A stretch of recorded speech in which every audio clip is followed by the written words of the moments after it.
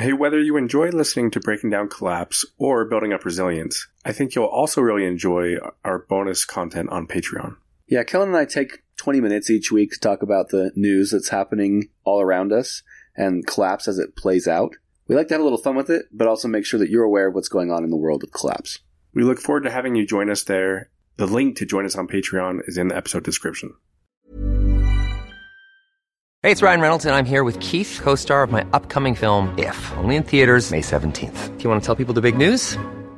All right, I'll do it. Sign up now and you'll get unlimited for $15 a month and 6 months of Paramount Plus Essential Plan on us. MintMobile.com/switch. Upfront payment of $45 equivalent to $15 per month. Unlimited over 40 gigabytes per month. Face lower speeds. Videos at 480p. Active Mint customers by 531.24 get 6 months of Paramount Plus Essential Plan. Auto renews after 6 months. Offer ends May 31st, 2024. Separate Paramount Plus registration required. Terms and conditions apply if rated PG. I'm Sandra, and I'm just the professional your small business was looking for. But you didn't hire me because you didn't use LinkedIn Jobs. LinkedIn has professionals you can't find anywhere else, including those who aren't actively looking for a new job, but might be open to the perfect role, like me. In a given month, over 70% of LinkedIn users don't visit other leading job sites. So if you're not looking on LinkedIn, you'll miss out on great candidates like Sandra. Start hiring professionals like a professional. Post your free job on linkedin.com/people today. Millions of people have lost weight with personalized plans from Noom. Like Evan, who can't stand salads and still lost 50 pounds. Salads generally for most people are the easy button, right? For me, that wasn't an option. I never really was a salad guy. That's just not who I am. But Noom worked for me. Get your personalized plan today at Noom.com. Real Noom user compensated to provide their story. In 4 weeks, the typical Noom user can expect to lose 1 to 2 pounds per week. Individual results may vary.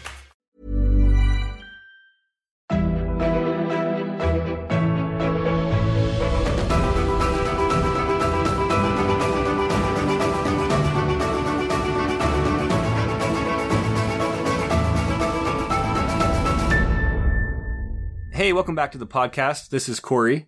You're listening to the third episode of Breaking Down Collapse, podcast in which we try and take the complex issue of collapse and break it down in a way that makes it a little more simple.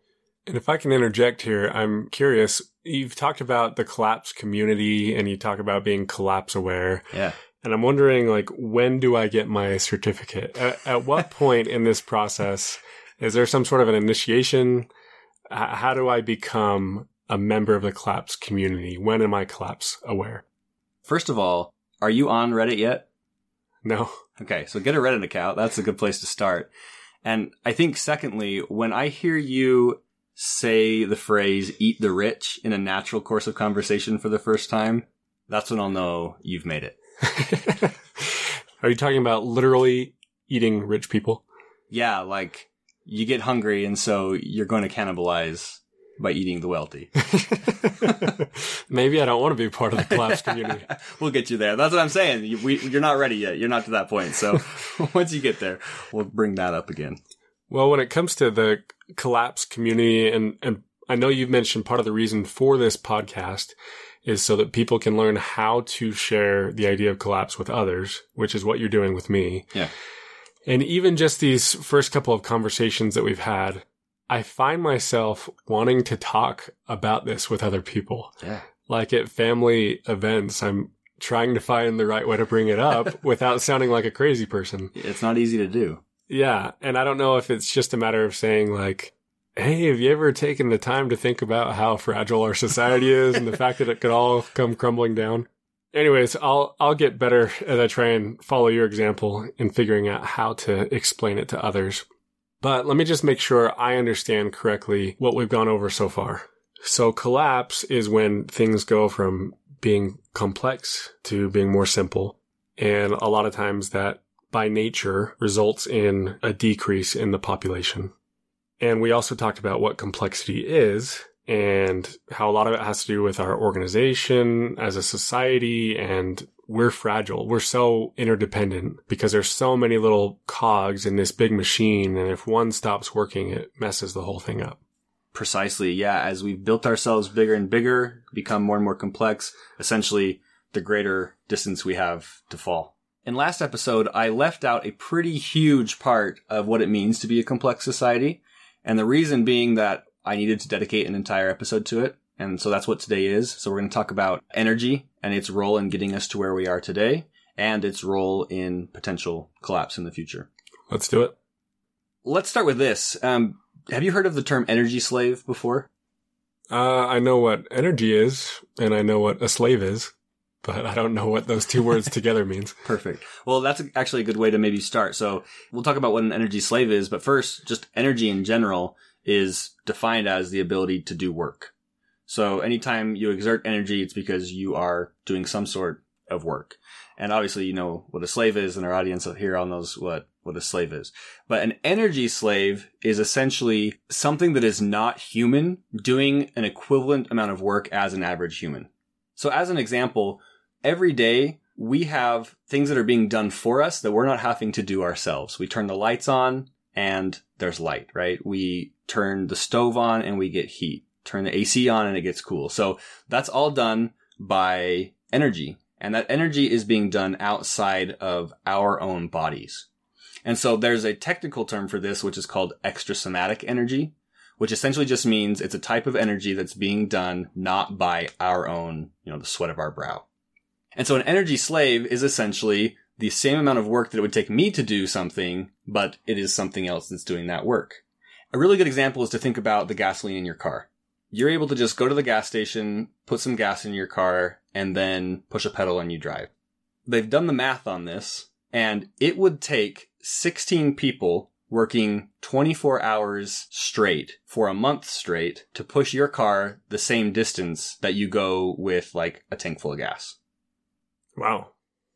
Yeah. So I know that's a lot of numbers, but essentially 16 people working full time, no breaks for a month, pushing your vehicle nonstop to go the exact same distance as you can just do it by filling it with one tank of gas. Wow. I've never really thought about that, but that makes sense. Yeah. And it's interesting because they actually believe that at any given time throughout the day, the average Westerner has between 150 and 200 energy slaves. So the equivalent of 200 people working full time, 24 hours a day for you so that you can have the luxuries that you have. Being able to turn your blender on or put something in your toaster or flip the lights on, have heat in your house, that sort of thing. Pretty incredible to think that we have that much work and that much energy basically just at our disposal at any time. Yeah, totally. Like I don't have to jump on a giant hamster wheel and run just to keep a light bulb shining. And so the fact that I can do so many things, it makes me realize just how spoiled I am. Yeah, and we take that for granted, right? Like we've grown up with that. But really, it's only been in the last about 150 years or so that we've started to be able to have that much energy really at our disposal. If we go way back to kind of what we talked about last week when humans were first starting to develop and we were going through all this big, these technological advancements and stuff. And at the beginning, we only had somatic energy. So I already mentioned what extrasomatic energy was, energy used outside the body. We started with just somatic energy. So whatever we could do with our own effort. So if we needed to get somewhere, it was going to be because we worked our muscles to walk from A to B.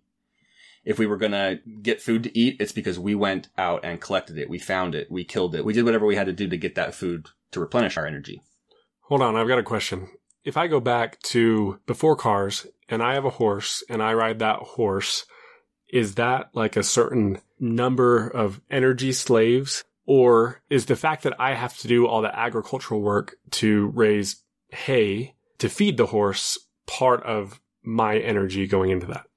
Yeah, perfect question. So riding a horse is a form of extrasomatic energy. And so you're able to get a lot further on a horse than you could on your own two legs. And it's because you're using the energy of something else outside of yourself. And the second part of your question about I have to put out energy in order to get that energy back. That is a super important principle to what we're about to talk about, actually, because in every case, in order to get energy, we have to spend energy. And so, yes, you're putting in a certain amount of energy, but you're also getting energy out. And in order for it to be worth it, you have to get more energy out than what you're putting in. And the same is true for all of the energy that we get today. Got it. So when it was just somatic energy that we had to find ways to conserve that. So eventually, we did things like built fires to keep ourselves warm. We constructed clothing to keep ourselves warm because when you shiver, you're giving off too much energy. We created better weapons so that we were able to hunt more efficiently and not have to expend so much energy. And so every technological advancement that we made, we improved our ability to use our own energy. But when it came to things like fire, that was actually probably the first form of extrasomatic energy that we started using, because we could take wood, we could build a fire with it, and then we could do things with that fire, like harden a wooden spear so that we could use it better as a weapon, or like I mentioned, keep ourselves warm. We could use it to fend off animals or create light. And then you mentioned animals. So we started using animals to transport ourselves, to improve our efficiency with agriculture. So we use like oxen to till, and we also used it to transport goods as well. So with each new technological advancement, we found better ways of using energy. Until in the 1700s, we discovered the steam engine, right? And that was our first, I think, real big leap in extrasomatic energy that really gave us an upper hand. And that was through the burning of coal. And so when coal started to be burned, we started to be able to move large amounts of things over land and over water through steam engines in like ferries, and on trains. And then eventually with the discovery of oil and gas, that was really what allowed us to get where we are today. Without fossil fuels, we just simply could not be anywhere near the level of complexity and population that we've discovered today. So while last episode we talked about how complex we are and our levels of population and how vulnerable that makes us, fossil fuels are really what keep us afloat. And without them, we would inevitably have to simplify and go back to a simpler state. So you're talking about fossil fuels. When I think of fossil fuels, I think of like gasoline to drive my car. Yeah. But when I think of energy, I primarily think of electricity. So I might be naive to exactly all the sources that we get our electricity, but does that come into play here? Yeah, so electricity is derived from fossil fuels primarily as well. Well over half of the electricity that we get comes from fossil fuel energy. And fossil fuels actually make up about 80% of total global energy consumption. And oil by itself makes up over a third of that total. So it's pretty crazy to think that one single fossil fuel powers over a third of our society, and 4/5 of everything is done by fossil fuels. Oil is actually used in way more than just gasoline, which I think is what most people equate oil to. It's also used in jet fuel, which uses a ton. Every step along the agricultural process uses it, from like synthetic fertilizers to the tractors and heavy machinery required to even like distribution, like we talked about last time. Exactly. Yeah. Distribution, manufacturing, the retail settings. So there's tons of energy slaves that are used to create our food. Our roads are made from petroleum products, rooftops, plastics. I mean, think about how much plastic there is in the world. That mostly comes from oil. Computers, phones. So to sum up what you're saying, our way of living is pretty much entirely dependent on oil. Yeah, so coal and natural gas also play a huge part, but oil is kind of the number one biggest energy source. So there are a few problems with fossil fuels, and most people know them because you hear about it in the news and things, but I think it's important to break these down. So the three are that, number one, they're finite. They're not renewable. There's a certain amount of oil on Earth. There's a certain amount of natural gas. There's a certain amount of coal. And once it's gone, it cannot be regenerated in a time scale that makes sense to humans. It took millions of years to generate the amount of those fossil fuels that we have available to us now. The second is that they damage the environment. So pretty much everything we hear about rapid human-caused climate change comes from the burning of fossil fuels. And third, and this is the one that maybe a lot of people don't know about, is that finding, extracting, and processing fossil fuels becomes increasingly difficult and costly the further along we get. So I want to hear more about that, but I do want to just interject and say that I personally recognize that it's not easy to just flip a switch and start using some other form of energy. But I think a lot of people see the advances that are being made in like electric vehicles and solar power, and they think, hey, we're on our way out of using fossil fuels. Yeah, that's a great point. And a ton of people have put their faith into renewables. And I think renewables are really important. However, I do think that it's incorrect to believe that renewables are going to save us, that they can completely replace fossil fuels. Really, it's just not possible. And a couple of the reasons are, number one, renewables require non-renewables for production. So in order to build solar panels And in order to build electric vehicles and batteries that can store energy, you have to use non-renewable sources to create them. So coal and oil both go into creation of solar panels, for example, and batteries require lithium. And they've said that of all the known reserves of lithium on Earth, we could only really produce enough batteries to power the current number of cars that are already on the road. So we wouldn't be able to build more cars that are electric. We wouldn't be able to replace the batteries on old cars without running out completely of lithium needed to build them. So that's one way renewables might not be the greatest. Electric, wind, things like that are intermittent. And so it would be really hard to be able to fuel the entire grid, the power grid, with just those things because the wind isn't always blowing when I need to turn on my lights, right? And during nighttime, I still need to be able to run my appliances.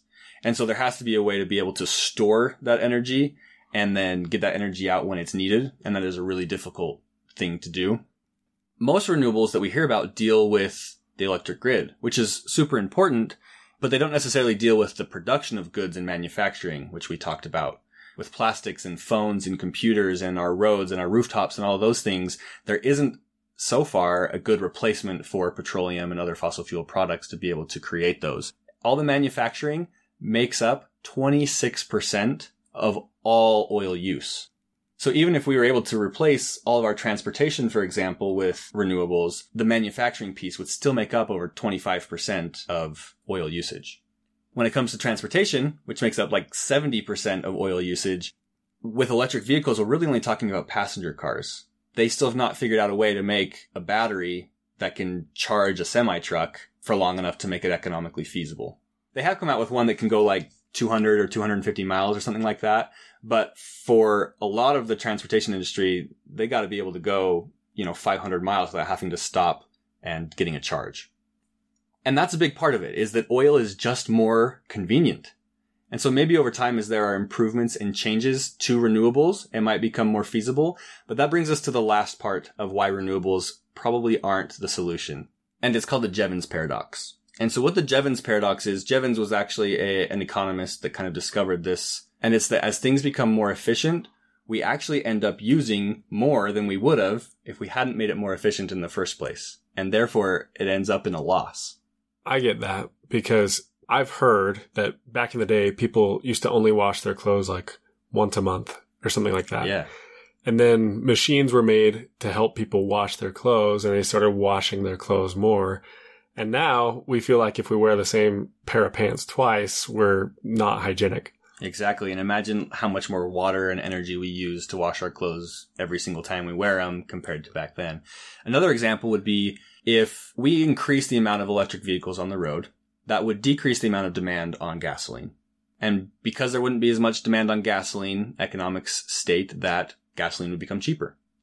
Well, I promise you that for every person who decides to drive an electric vehicle, there's another guy who will happily now decide he can afford a Humvee and fill it with gasoline because that gasoline is so cheap. And he's going to go buy more gasoline than he would have before.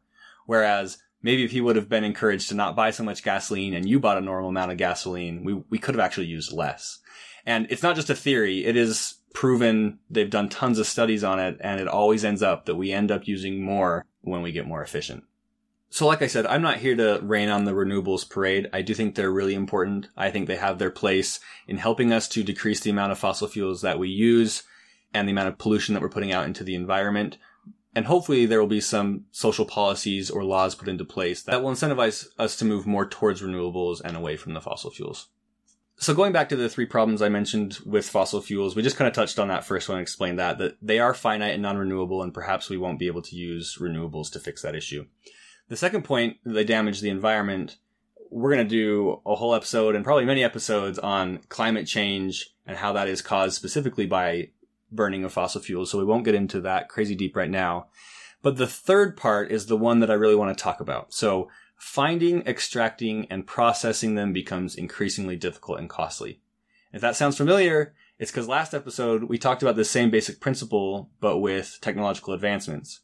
I don't know if you remember when we mentioned the diminishing returns from technological advancements. So yeah, that we started with the low-hanging fruit and now it takes a lot more resources and time and energy and money just to produce the same amount of innovation as before. That's right. So the exact same thing is true with fossil fuels. At the beginning, fossil fuels are really easy to extract, specifically oil. And then as time goes on, it actually does get more and more difficult, and it costs more and more to get the resource out of the ground. Hey, I'm Ryan Reynolds. At Mint Mobile, we like to do the opposite of what Big Wireless does. They charge you a lot, we charge you a little. So naturally, when they announced they'd be raising their prices due to inflation, we decided to deflate our prices due to not hating you. That's right. We're cutting the price of Mint Unlimited from $30 a month to just $15 a month. Give it a try at mintmobile.com/switch. $45 up front for 3 months plus taxes and fees. Promo rate for new customers for limited time. Unlimited more than 40 gigabytes per month. Slows full terms at mintmobile.com. Hey, it's Ryan Reynolds, and I'm here with Keith, co-star of my upcoming film, If, only in theaters May 17th. Do you want to tell people the big news? All right, I'll do it. Sign up now and you'll get unlimited for $15 a month and 6 months of Paramount Plus Essential Plan on us. mintmobile.com/switch. Upfront payment of $45 equivalent to $15 per month. Unlimited over 40 gigabytes per month. Face lower speeds. Videos at 480p. Active Mint customers by 531.24 get 6 months of Paramount Plus Essential Plan. Auto renews after 6 months. Offer ends May 31st, 2024. Separate Paramount Plus registration required. Terms and conditions apply if rated PG. So, Kellen, you're a business guy. I'm guessing you know what ROI stands for. Yep, return on investment. It's used in almost every business decision, whether you are an actual investor investing in a business and trying to make sure you get a big return on it, or you're a business owner and you're trying to say, like, if I buy a machine for this much, I'm going to get this much out of it. Exactly. So if you put in a certain amount, you're expecting to get out more than what you put in. If you didn't, it was a bad investment. If you get more than you put in, then it was a good investment. Yep. So this goes back to exactly what we were talking about with when you asked your question about the horse. You said you had to put in your own energy to get the horse fed, keep it alive, and then you get energy out of it by being able to ride it around. The same is true. If you're not getting more energy out of your horse than you're putting into it, it was a bad energy investment. And so just like we use the term ROI for a return on investment, we also use the term EROEI, which is an energy return on energy invested. So to get energy out of something, we do have to put energy into it. And when you think about an oil well, for example, you have to build the machinery to dig down into the earth, pull that oil out. Then you have to transport that oil. You have to process that oil. Then you transport the processed oil, right? So there's a lot of energy that goes into it. Well, in the very early days of conventional oil, around 1860 when they first discovered it, it had an incredible EROEI. They only had to put 1 barrel's worth of oil into extracting 100 barrels out. And that is a pretty incredible return on investment. So that meant that they had 99 barrels left over that could go into helping society grow. So you're saying early on it was kind of like those old cartoons where they stick a spike into the ground and oil just starts spraying out. Pretty much. Yeah, and that might be like a little over dramatized, but in reality, the first oil well that was found, they only had to go 21 meters down, which is relatively nothing because just recently, in 2010, the Deepwater Horizon oil field, they had to go below 5,000 feet of water and then another 12,000 feet into the Earth's crust to be able to locate that oil field. And they would have only been able to produce enough oil out of that field to satisfy global demand for like 12 hours. Instead of even getting that, there was a tragic explosion that ended up causing almost 5 million barrels of oil to spill into the ocean, and it killed several workers on the rig. So the difference is just like crazy to me, right? And you can imagine the amount of energy that would have had to go into the Deepwater Horizon oil field compared to one that was only 21 meters down. So why did they even do that? When I think of like ROI, or in this case, he said EROEI. Yep. To get just 12 hours doesn't seem like it's worth going through that much effort. Yeah. Well, if you want society to keep going the way that it is, that's the type of stuff that you have to do now.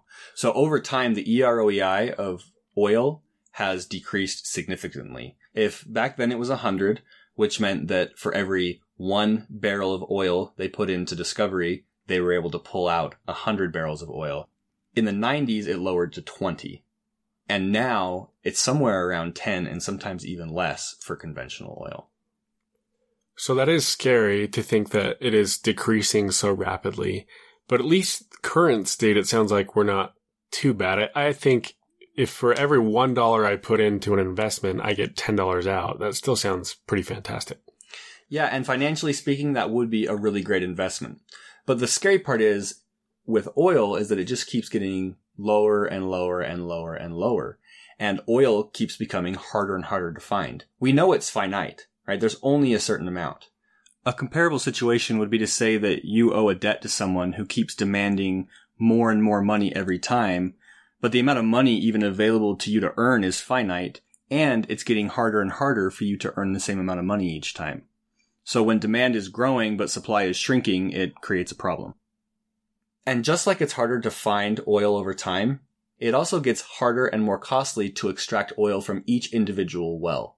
So if you can imagine looking at a cross-section of the earth, and you can see the little oil rig on top, and they've drilled down however far they need to get to the oil at the bottom. In that pool of oil, the stuff on top is just basically floating there. And this could change depending on the type of oil and the geometry of the area. But essentially, they're going to suck out the first half of that oil well pretty easily. But there's always a decline in production in each individual oil well. And so when you multiply that by all the wells and all the fields out there, you get essentially a bell curve of increasing production, that production peaks, and then there's a decrease in production. So the question then kind of comes up, like, why is there a decrease in production? A lot of oil wells end up being abandoned with oil still being left in the well. And the reason is because it just becomes too costly that it's not economically feasible to even try and pull that oil out anymore. If the market says oil is worth this many dollars, but it's going to cost me more than that to pull it out of the well, I'm not going to bother. And so that's the worry of the EROEI decreasing over time as well, because it could potentially hit a point where it's not worth pulling the oil out of the ground anymore. Our known reserves of oil is like 1.6 trillion barrels. And that is enough to keep us going for about 47 years at our current rate. So that seems, it doesn't seem like long enough to me, but still almost 50 years of oil is quite a bit. But the problem isn't that we're going to suck up every single drop of oil out of the earth. The problem is that oil could eventually get to the point where it simply isn't economically feasible to pull it out of the ground anymore. So maybe you're going to get to this later, but the big question that is sounding in my mind as you're saying all this is like, how much time do we have left? At what point is it not worth it for us to get more oil out of the ground? Geologists and economists have been trying to answer that question for a long time. And there's two really important points to that. So the first is the natural way that oil peaks and declines. And we'll talk about how that's kind of happened historically. And the second part to that is that we keep finding new types of oil. They're just a lot more difficult to extract. And so I'm going to touch on both of those things here for a minute so that they make sense. So in the early 1900s, we were discovering a ton of oil fields. It was like everywhere we looked, we were finding more oil. And it was way more oil than we were using. But by about the year 1930, that actually started to decline. So we started to find less and less oil fields. And there wasn't a huge panic about it because there was so much there and we were using relatively little. But there was a man by the name of Marion King Hubbert who predicted that a certain amount of time after the discovery of oil, we would also peak in the amount we were able to produce. So just because we've discovered oil and we know it's there, doesn't mean we've actually pulled it out, produced it, processed it in a way that it can be sold. We just know that it's there. And he said that 40 years after that peak in the discoveries in the 30s, he said that by 1970s, we were going to have trouble being able to pull enough out of the ground to be able to keep up with the demand in the US. And the reason for that was because of the declining EROEI.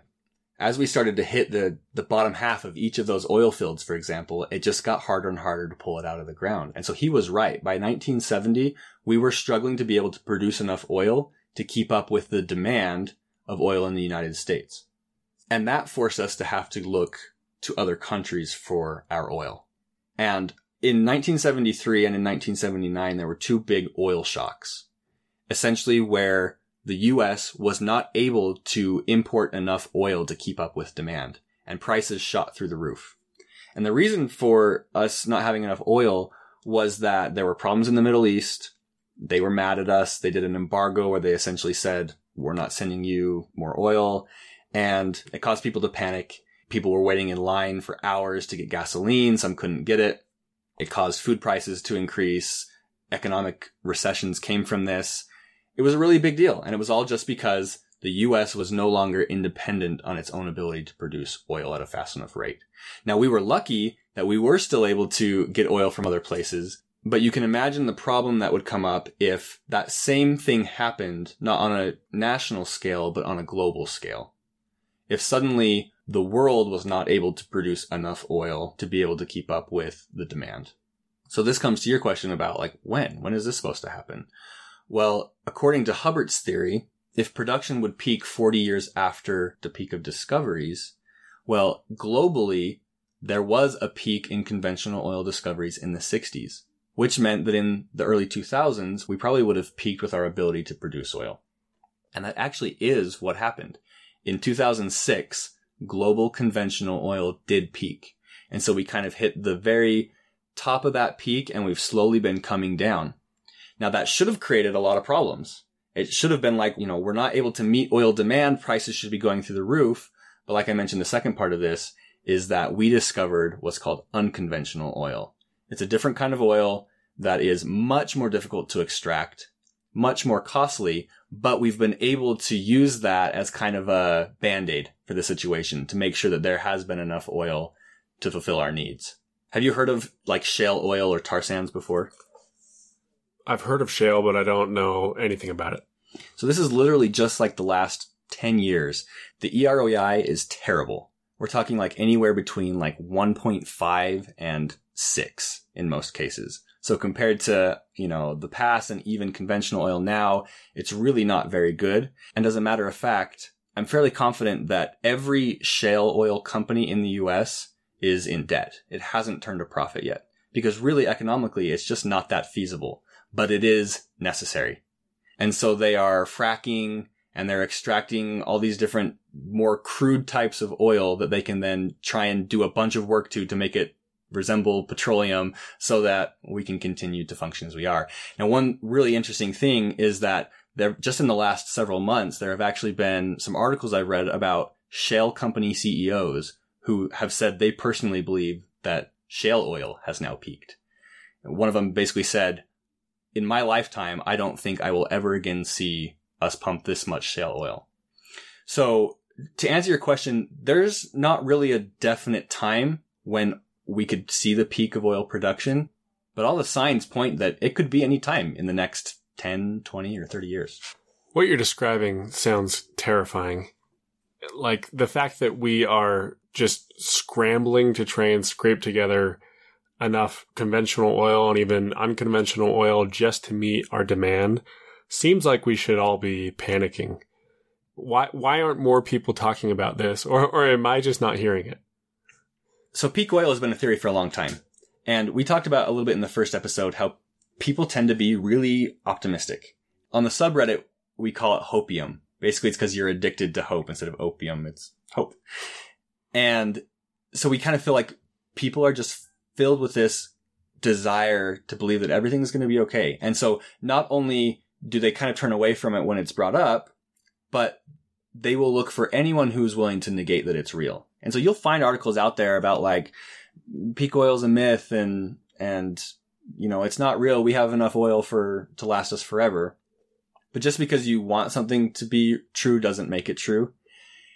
The other reason is that there is so much money in oil and there is so much money in the economy doing well that nobody wants to cause a panic about this. You're not going to hear someone running on a political platform of getting the word out there about how screwed we would be if peak oil happened. That's not going to win them the presidency, right? That's not going to win them the spot. And so instead, they talk about economic growth. We're going to continue to increase shareholder value by making stocks go up, right? And that's what everyone cares about, because if their jobs are going well and there's money coming in, then they get to continue their crazy lifestyles that they live. And the thought or idea of the economy worsening is just something they're going to shove aside and they're not going to listen to. So we've talked about how dependent we are on oil. And I think of some of these countries, especially Middle Eastern countries, that their whole economy exists because of the oil that they're producing for the rest of the world.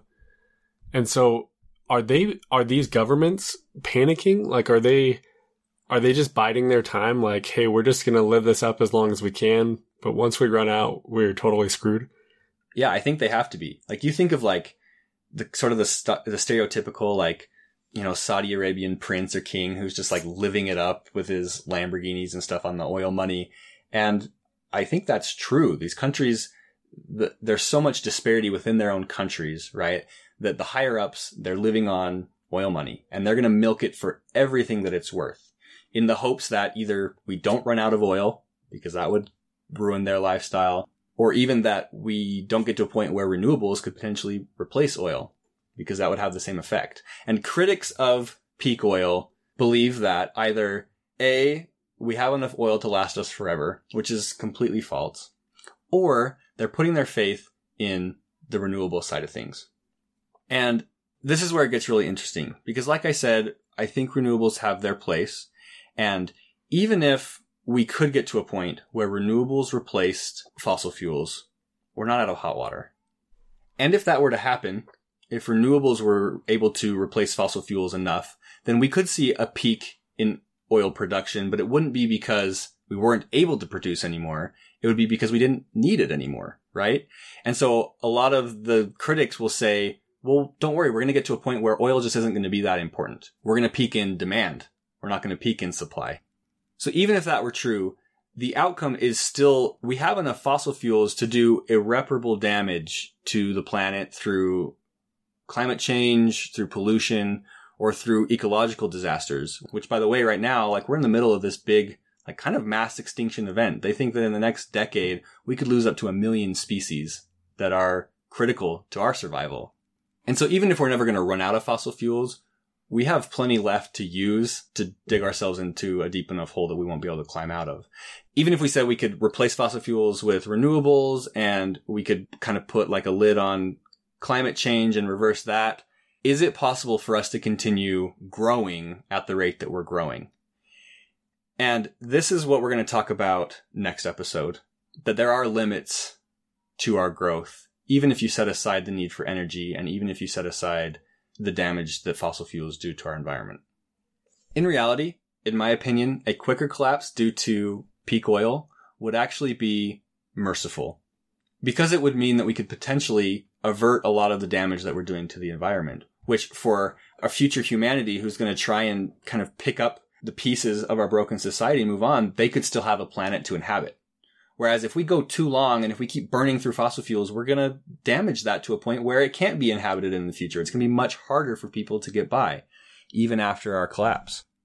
So next week, we'll talk about how this whole energy issue plays into the bigger picture of collapse. It doesn't have to be that peak oil or peak energy actually causes our collapse. It's just the fact that EREI is decreasing at such a rate and new energy is becoming so much more and more difficult to produce that's going to play into what we talk about a lot next week. That episode's going to be titled Overshoot. So we'll talk about what overshoot is. I'm going to introduce something called catabolic collapse, which basically just means that we eat ourselves alive from the inside out.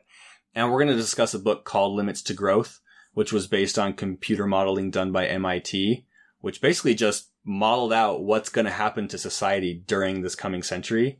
And it's fascinating. So essentially, you're telling me that we're going to talk about more and more reasons why we're totally screwed. That's it. Yeah, essentially that's it. You know, we've talked about some potentials of collapse and things that could maybe cause it. But next episode, we're going to tie all those things into why it's going to happen. I told you in the first episode, I don't think we can get out of this. And you said, well, that kind of shoots up a red flag for me, makes me feel like this is all kind of conspiratorial. And next episode, by the end, I'm hoping that you'll be able to see this is not a conspiracy, and holy crap, he was right. This is going to happen. Oh boy. Well, I guess I'm looking forward to it. Yeah. To the conversation, probably not to the actual happening of the event. Yeah, exactly. All right, sounds good. All right, we'll talk next week.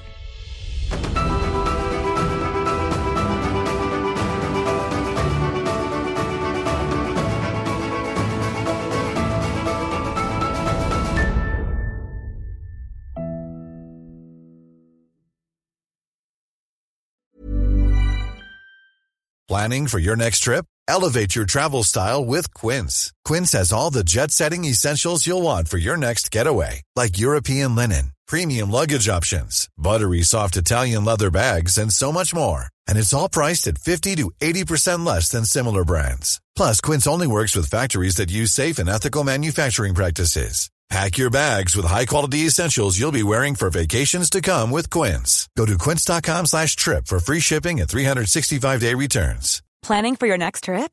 Elevate your travel style with Quince. Quince has all the jet-setting essentials you'll want for your next getaway, like European linen, premium luggage options, buttery soft Italian leather bags, and so much more. And is all priced at 50 to 80% less than similar brands. Plus, Quince only works with factories that use safe and ethical manufacturing practices. Pack your bags with high-quality essentials you'll be wearing for vacations to come with Quince. Go to quince.com/pack for free shipping and 365-day returns.